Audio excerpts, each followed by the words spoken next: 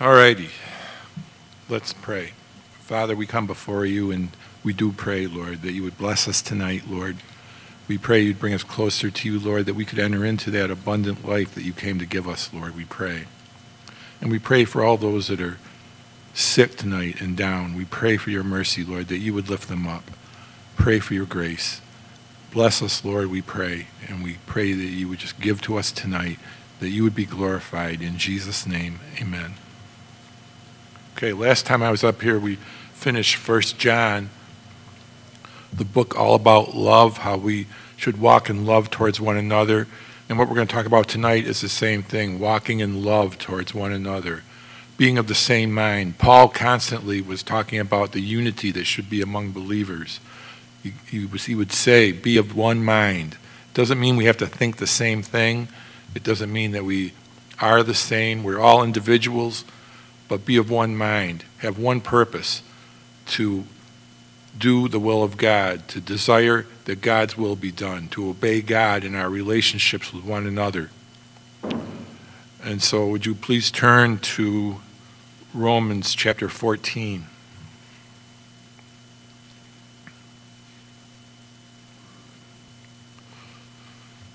This is the chapter that kind of set me free when I first got saved, because I felt that God was calling me to enter in, but I was struggling, I was wrestling with him, because I had a misconception of what the Christian life was. I was thinking that it was God constantly telling us to do things that we didn't want to do, and constantly telling us not to do things that we always want to do. I didn't realize that the Christian life is indeed life, that when Jesus said, I came to give you life and that more abundantly, that he wasn't kidding, that the life that Jesus gives us, following Jesus and being with him, is abundant life. Life and that more abundant. There is nothing like it. So Romans chapter 14, verse 1 says, receive one who is weak in the faith, but not to disputes over doubtful things. Receive one another, love one another. Be of the same mind, wanting the will of God to be done in every relationship. At this time, I never wanted to be a Christian. I mean, did any of you ever wake up in the morning and say, well, you know, I think today I'll become a Christian? Not only did I not want to be a Christian, I didn't want to have anything to do with Christianity. For me, Christianity was death. I didn't want to have anything to do with it. You know, I don't think anybody wakes up in the morning and says, I think I'll become a Christian today. First of all, it's impossible. You can wake up and say, I think I'll become a Buddhist today, and that can happen. Or I think I'll become a Muslim today, and that can happen. Or a Mormon. But a Christianity, true conversion to Christianity, involves a supernatural miracle that's akin to raising the dead. It's not us, it's the Lord that brings us in. I definitely did not want to be a Christian. It went against everything that I was. It went against everything that I believed. I came to realize, and I think everybody does when the Lord is calling, that becoming a Christian meant coming into agreement with God that everything about me is wrong. And that's a blow to the flesh. It's very traumatic. I didn't want to have anything to do with the church. I didn't want to go to church. I didn't want to be around anybody who went to church. I didn't want to be around Christians. You know, those weirdos go around saying praise the Lord all the time, hugging. I still haven't gotten over the hugging part. I didn't want to have anything to do with church. Didn't want to go to church. The whole thing, to be honest with you, was repulsive to me. The thought of becoming a Christian meant the end of life. No more fun, no more good times. It was like that I was in total agreement with the lyrics to that old song. Said, I'd rather laugh with the sinners than cry with the saints. And I definitely, at that time, would rather have laughed with the sinners than cry with the saints. My idea of Christianity, I would watch television and see these TV evangelists, and that was sort of my idea of Christianity, you know, like Jim Bakker and all these TV evangelists, and I thought, man, I do not want to have anything to do with those people. I do not want to become one of those. The thought of becoming a Christian, to be honest with you, was sickening. My idea of Christianity and the whole idea of the whole Christian life was the verse in James where it says, "Lament and mourn and weep. Let your laughter be turned to mourning and your joy to gloom." I did not want to mourn or weep, and I didn't want my laughter to be turned to mourning, and I didn't want my joy to be turned to gloom. And so I didn't want to have anything to do. I was around, and the weird thing was that the Lord was surrounding me with Christians all the time at work. I went to visit some friends. I hadn't seen them in a long time. They were a bunch of old hippies that lived way out in the country, and I go out there, and they had gotten saved. They were all Christians. My immediate impulse was just to turn around and run, and it was an ambush because they knew I was coming, and so they were having a Bible study. And so I sat and listened to it, and the weird thing was I was sweating bullets, but the weird thing was I knew that everything they were saying was true. Didn't want to know it, but I knew everything they were saying was true. And so when I left, they loaded me up with tracts. And I went home, and Joanne was home, and I put the tracts on the table, and I said, "Look what these guys are into." And I went to bed. Joanne stayed up all night reading the tracts, and she got saved that night. And her sister was living with us at that time, and her sister got saved. So now there's two of them in the house. And old friends of mine who had gotten saved were going to this church out in Victor, Maranatha. And they kept trying to get me to go to church. They were going to this weird little church that was in an old depot out in Victor. The pastor was Bill Gallatin, and I was sure this was a cult that they were involved in. And they kept calling me and inviting me into church, and I told Joanne, if anyone calls from that church, I'm not here. Screen my calls. But one day the phone rang, and I answered it by mistake, and the voice on the other end said, "Hey, praise the Lord." I thought, oh. Immediately I started feeling ill. And there was an old friend of mine who had gotten saved, and he talked me into coming to church. He says, "There's this new fellowship out in Greece. They're meeting in the Greece Grange Hall. So, why don't you come and check it out?" And so for some reason, I went. I said, "Okay, I'll go," and I went. I had my head hanging out the window the whole way. He invited me to this church, and the pastor was Paul Colosi. And when I walked in, he was teaching Romans 14. And that's when my aversion to Christianity fled that night. Because I began to realize the truth, that a life of faith is not restrictive, and it's not oppressive. Faith is freedom. It's life. It's not restricted life, it's abundant life. So Paul says, receive one who is weak in the faith, but not to disputes over doubtful things. I think that people who Paul refers to as weak in the faith tend to be a little on the legalistic side. We used to have this guy who came over to our house all the time, and for some reason he went into our refrigerator. And Joanne, who was a gourmet cook, sometimes she cooks and she uses wine in her cooking. And he went into the refrigerator and he saw a bottle of wine in the refrigerator. It'd probably been in there for like a year. And he came out into the living room with this shocked look on his face. And he said, "Why do you have a bottle of wine in your refrigerator?" And I said, "Because I'm a raging alcoholic." I wasn't, but this guy was driving me nuts. It's interesting. I was looking up some old coins. The first coin that was put into circulation after the Revolutionary War, when this country became a nation, the first coin had an inscription on it, and it wasn't "In God We Trust." Believe it or not, the first coin that was in circulation in this country, the inscription on the bottom was "Mind your own business." Man, you got to hand it to the founding fathers. If you want to rule, that's a good one. It's not that we don't care about people around us. We hope for the best for those around us. But the best thing we can do for one another is to pray rather than dispute over doubtful things, to pray for each other. And our Lord will either correct the person we're praying for or more likely he'll correct us. It's amazing what happens when we pray. Receive one who is weak in the faith, but not to disputes over doubtful things.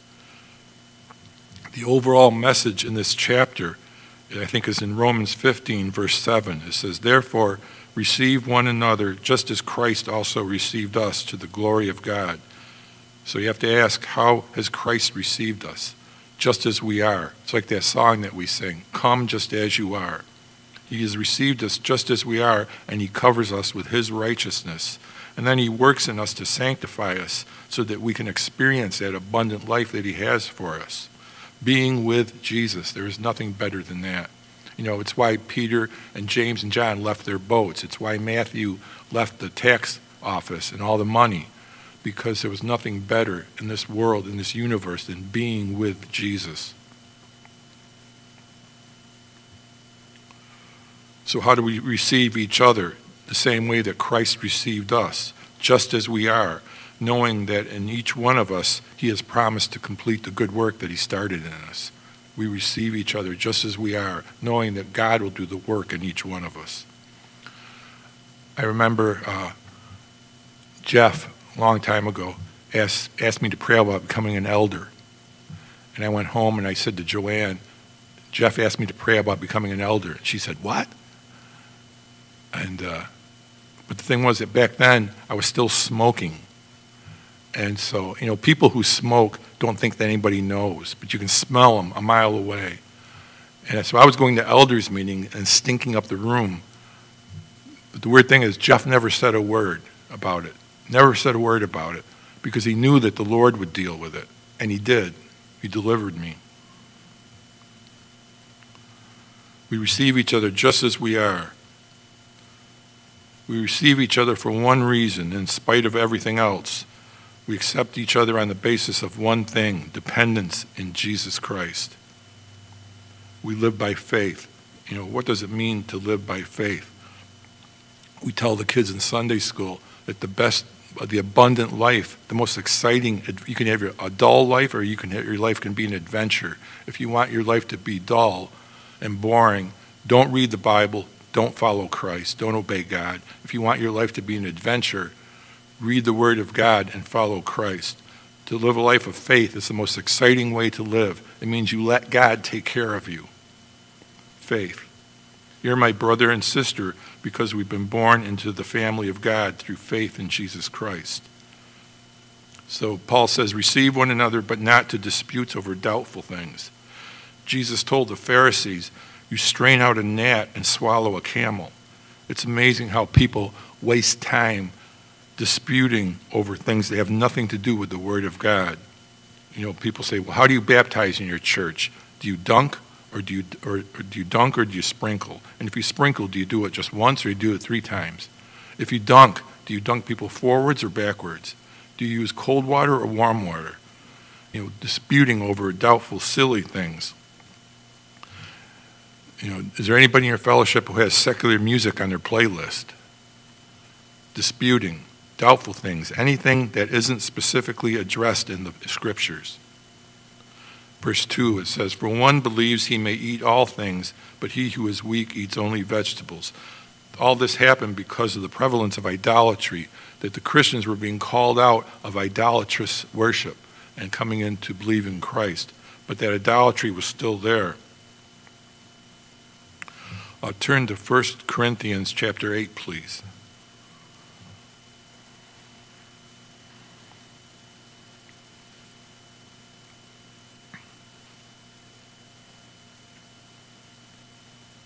Paul had to address this because idolatry was so prevalent in these areas that he was starting churches, and people were coming out of that idolatrous worship. In verse 1 it says, now concerning things offered to idols, we know that we all have knowledge. Knowledge puffs up, but love edifies. And Paul would say in 1 Corinthians 13, though I speak with the tongues of men and of angels, but have not love, I have become a sounding brass or a clanging cymbal. And although I have the gift of prophecy and understand all mysteries and all knowledge, and though I have all faith so that I could remove mountains, but have not love, I am nothing. You ever know anybody who had a lot of knowledge, a ton of knowledge, but didn't have the love of God? There's no real fellowship with somebody like that. But it's not a fun thing to be around folks like that. They can quote chapter and verse, they have a lot of knowledge, they have a scripture for every occasion, but they don't know or have the love of God. There's no real fellowship. Knowledge is a great thing, depending on what you know and how you use it. There's a sign on the art gallery downtown that says, knowledge is power. And it's true, unless you happen to be eating from a certain tree in Eden. 2 Peter chapter 1, verse 2, Peter talks about a certain kind of knowledge. He says, grace and peace be multiplied to you in the knowledge of God and of Jesus our Lord. So there is knowledge. The knowledge of God and of Jesus Christ our Lord, which brings grace and it brings peace into a life. The knowledge of God doesn't produce hypocrites. It produces humility and people who are salt and light. It produces people who are a joy to be around. It's a joy to be around people who know God, who know the love of God. Knowledge has the potential to produce pride and arrogance in people, but love edifies. Love builds up, it delivers, it saves. Love preaches the good news to the poor. Love heals the brokenhearted. Love sets at liberty those who are oppressed. In verse 2 in 1 Corinthians, Paul says, and if anyone thinks that he knows anything, he knows nothing yet as he ought to know. You may know it, but you don't know it yet like you should know it. How can we be so confident in what we think we know when, as Paul said, now we see through a glass darkly? In Ephesians, Paul said, urged us and admonished us to know the love of Christ, which passes knowledge, that you may be filled with all the fullness of God. How can we know the extent of something that is beyond knowledge? But if we, by the mercy of God, are given insight into the love of God, it should produce the utmost humility. We need to pray for our kids, church kids. You see it in Sunday school. There are kids in church who are more Bible literate than most adults. They have a ton of Bible knowledge, and we need to pray that it goes from their head into their hearts. Verse 3 in 1 Corinthians, it says, but if anyone loves God, this one is known by him. What's more important? A ton of knowledge, knowing a lot of stuff, or being known by God? The scariest words in the Bible are where Jesus is going to look at some people and say, I never knew you. But Lord, I memorized verses. Go ahead, ask me any question. I can kill in Bible trivia. I got all this knowledge. And Jesus would say, I never knew you. That's what's so cool about being around new Christians. They don't know anything, and they don't profess to know anything, but they know one thing: Jesus loves me, this I know. They have that first love that the Bible talks about, and may that flame never die. In Matthew 22, verse 35, it says, then one of them, a lawyer, asked him a question, testing him and saying, Teacher, what is the great commandment in the law? Jesus said to him, you shall love the Lord your God with all your heart and with all your soul and with all your mind. This is the first and great commandment. And the second is like it. You shall love your neighbor as yourself. On these two commandments hang all the law and the prophets. Love God, love others, because you know the love of God. Laws keep us safe if they're followed, but rules can never produce the righteousness that God requires. Only knowing the love of God. Excuse me. I heard someone tell a story about something happened in their church. You know how kids like to collect things? I think, I don't know if they're still popular, but I think currently it's like Pokemon cards. I know when I was driving school bus, the kids would beg, borrow, and steal to get the right Pokemon cards. I constantly had to be watching them because the older kids were always trying to gyp the younger kids out of their cards. But they collected these things, and kids would have stacks of them. When I was young, it was this thing called monster cards. It was these cards with all these gross-looking monsters on it and a piece of really hard bubble gum in it, which I wish I still had because, of course, they're worth money now. And so this kid, but in between those two things, kids were collecting years back these things called Pogs. I don't know if anybody remembers those things. They were cards, and there was a game associated with them. I can't remember what it was, but some of the Pogs had these really grotesque-looking monsters on them. And this kid had a huge collection of these Pogs, and he made the fatal mistake of bringing them to church. So he's bringing him to church, and he's showing his friends these cards with these monsters on them. And one of the ladies at church saw them, and she ran over and told his mother and said, "How can you allow your son to have those things? They're demonic. Those things are just getting kids ready for demonic activity so that when it happens, they'll just take it for granted. Why do you let your kids have those things?" And the mom was like, "Oh, no." And so they went over and they took the cards away from the kid, started going through them and throwing them in the trash as they went through them. And the kid was standing there, and he was turning red. He was trying not to cry because his collection was being decimated. And plus, he was so angry that they were doing this. And one of the elders saw this happening, and he went over and he talked to the mom. And then he went over and he fished the cards out of the garbage. And he came over and he went up to the kid and he said, "Kid," or I don't know what the kid's name was, but he said, "Kid, in Christianity, there are no rules." And he gave the cards back to the kid. And the kid was shocked. He was so happy that he got his collection back. But what really got him was that statement that guy made. In Christianity, there are no rules. And he never got over that. He couldn't figure it out. And he kept thinking about it. Because he was like, "What do you mean there are no rules? I'm a church kid. That's all I know are rules. Don't do that. Don't do this. Don't watch that. Don't listen to that. All I got is rules. And if I follow the rules, then God will like me and I'll be accepted by the church. And everybody will pat me on the head and tell me I'm a good kid. What do you mean there are no rules? All I have are rules." But then later on, that kid got saved because he must have discovered that it's not about all the thou shalt nots, even though all the thou shalt nots keep people from destroying themselves and others. But it's not about the rules. This kid must have discovered it's about the love of God and only about the love of God. And he came to Christ. Paul said the love of Christ constrains us. It's a personal, individual relationship with the living God. It's joy unspeakable and full of glory, being with Jesus. Nothing compares to it. John would say, "Truly our fellowship is with the Father and with his Son, Jesus Christ." It's being brought to a place where that fellowship is more precious than anything, and that I would rather die than be separated from that fellowship. It's the love of God. Law or rules can sustain life for a time, but Jesus gives us eternal life. Not only quantity of life, the fact that 1,000,000 years from now we're still going to be alive doing something. Not only quantity of life, but quality of life. Eternal life means a quality of life. 1 Corinthians chapter 8, verse 4 says, "Therefore, concerning the eating of things offered to idols, we know that an idol is nothing in the world, and that there is no other God but one. For even if there are so-called gods, whether in heaven or on earth, as there are many gods and many lords, yet for us there is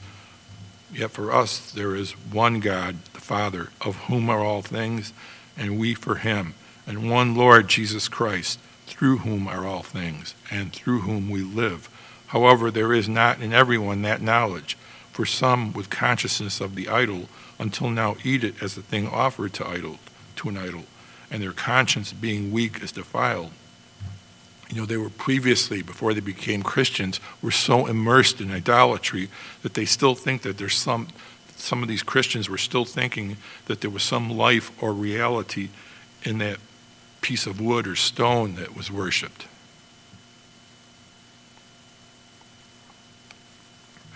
Back in Romans 14, verse 3.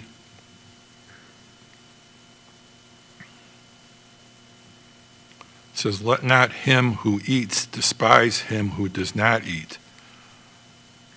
And let not him who does not eat judge him who eats, for God has received him." God has received us, so we should refrain from judging each other. It's like somebody goes into the idol's temple and gets some meat, and because back then they would worship their idols and offer up meat sacrifices, and whatever was left they would sell in the meat market. And so some Christians were able to eat this meat, buy it, and eat it with no problem with conscience at all. But some, because they were conscious of the idol, wouldn't eat it. It's like somebody goes in and gets a hamburger from the idol temple, and offers it to another Christian, and that Christian says, I don't want to, that meat has been sacrificed to an idol, so I don't want to touch it. And that person says, boy, that guy won't even eat a hamburger because of that stupid idol. I can't stand those people. And the other guy says, man, that guy calls himself a Christian, and he goes into an idol's temple and comes out with a cheeseburger, and that they use to worship that idol. Can he really be a Christian? And Paul says, avoid this. Verse 4, who are you to judge another's servant? To his own master he stands or falls. Indeed, he will be made to stand, for God is able to make him stand. That person that you perceive to be at fault or doing something that you believe is wrong in your mind, that person you perceive to be at fault, he will have to stand before God and give an account, as will you. And he will be made to stand, as Paul said, for God is able to make him stand. So who are we to judge another person's servant? For God is able and will make us all stand. He will complete the good work that he has started in us. Verse 5, one person esteems one day above another. Another esteems every day alike. There are some believers that I know who observe holy days. Some Christians, that some believers I know believe that we should worship on Saturdays. Others say, no, the Sabbath for Christians is on Sunday. Paul says, be convinced in your own mind.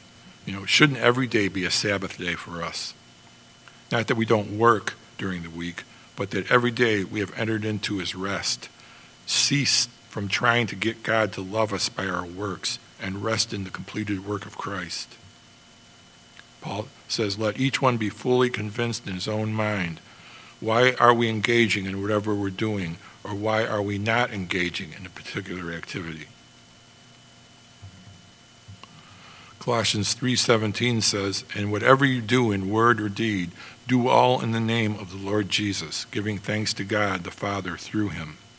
If you can do that, if you're engaging in something, if you're doing something, and you can do it to the glory of God and give thanks to God, then happy is he who does not condemn himself in what he approves. If you can't do that, then abstain. Paul goes on, he who observes the day observes it to the Lord, and he who does not observe the day, to the Lord he does not observe it. He who eats, eats to the Lord, for he gives God thanks, and he who does not eat, to the Lord he does not eat, and gives God thanks. For none of us lives to himself, and no one dies to himself. For if we live to the Lord, and if we die to the Lord. Therefore, whether we live or die, we are the Lord's. Worshiping the Lord in spirit and in truth. Let everything that we do be an act of worship, bringing joy. And everything that we don't do be an act of worship, bringing joy. Verse 9, for to this end Christ died and rose and lived again, that he might be the Lord of both the dead and the living. But why do you judge your brother, or why do you show contempt for your brother? For we shall all stand before the judgment seat of Christ. For it is written, as I live, says the Lord, every knee shall bow to me, and every tongue shall confess to God. So then each of us shall give an account of himself to God. We're all responsible for ourselves and our relationship with the Lord. It's true, we can judge right from wrong because we have the Word of God, and right and wrong is spelled out in God's Word. But I'm not going to judge another person, because when I stand before the Bema Seat judgment, I'm going to need all the mercy I can get. Jesus said, judge not that you be not judged, for with what judgment you judge, you will be judged. And with what measure you use, it will be measured back to you. Verse 13, therefore let us not judge one another anymore, but rather resolve this, not to put a stumbling block or a cause to fall in our brother's way. Thinking about this, judging and not putting a stumbling block, I remember one time I dragged Joanne to the movies. And to get Joanne to go to a movie, you have to drag her there. And so I dragged her to the movies, and it was one of those multiplex theaters. And one of the movies that was showing was a Christian movie, one of the Christian movies. I can't remember which one it was. And one of the other movies that was showing was Batman. Of course, being the spiritual giant that I am, I was there to see Batman. And as I'm walking in, we see this couple that we knew, that we fellowshiped with at church, and we were involved in ministry with them. And we see them, and we're so glad to see each other, and we're hugging and everything. And the wife said, "Oh, this is great, we can sit together," thinking mistakenly that I was there to see the Christian movie. And I said to her, "Well, actually, we're here to see Batman." And her husband said, "Can I go with you guys?" And she gave me that look like, "Thanks a lot." But they knew us. They are mature Christians, and they are seasoned Christians, and they know I'm an idiot. So they didn't judge us, and we didn't stumble them. But I'm sure that at the end of the night, they were more edified than we were.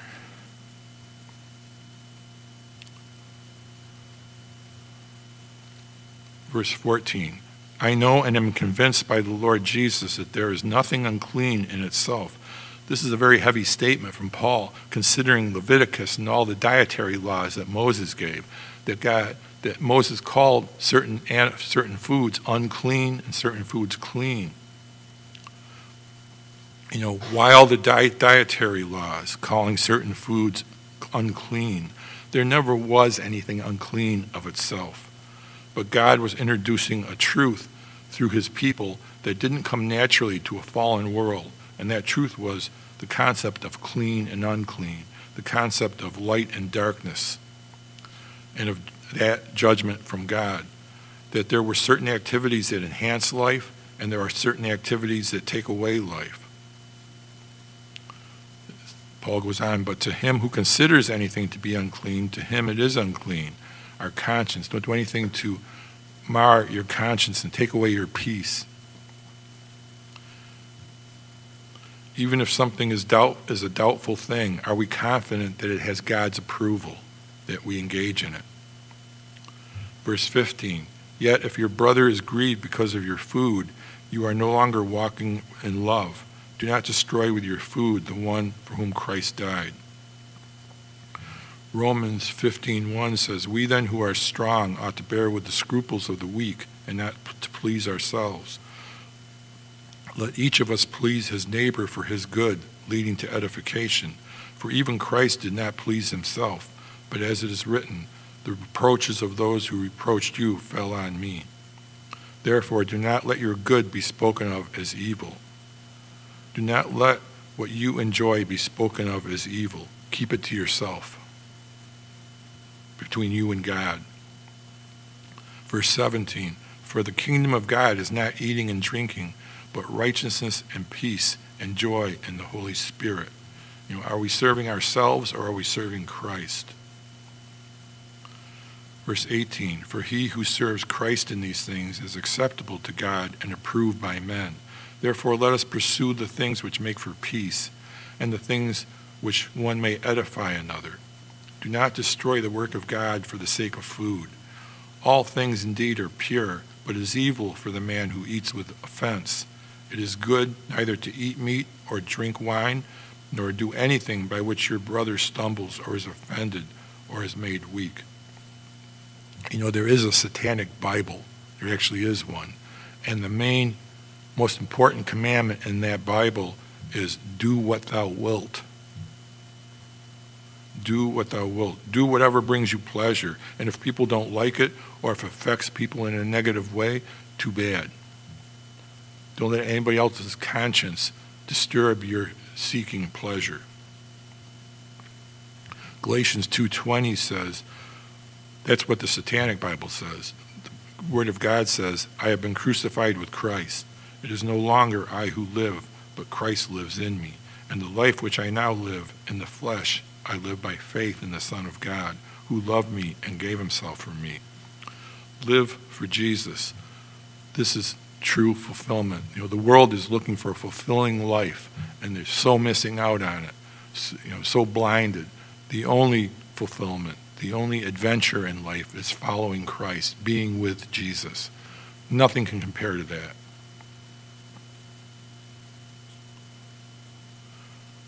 Verse 22 says, do you have faith? In other words, do you know the perfect will of God for you as an individual? Have it to yourself before God. Happy is he who does not condemn himself in what he approves. But he who doubts is condemned if he eats, because he does not eat from faith. And whatever is not from faith is sin. Whatever is not done in the assurance of the full approval of God is sin. It's missing out. It's forfeiting blessings that God has for our lives. Nothing better.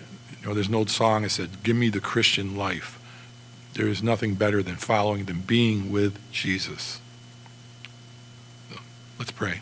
Father, we thank you, Lord, for your love, for your word, and for the life that you've given us, Lord. We pray, Lord, that we would truly do what your word says. We pray you'd fill us with your spirit, Lord, that fruit would be in us, that we would truly love one another, not judge one another, but pray for one another, hope for the best for one another, and just love each other, Lord, we pray. That would be a witness, that we be of one mind, Lord, only desiring to obey you in every relationship and in every way. We pray, Lord, that you would work in us, and we thank you that you promised to complete the good work that you've started in each one of us, Lord. Thank you for your faithfulness, Lord. We praise you and thank you. In Jesus' name, amen.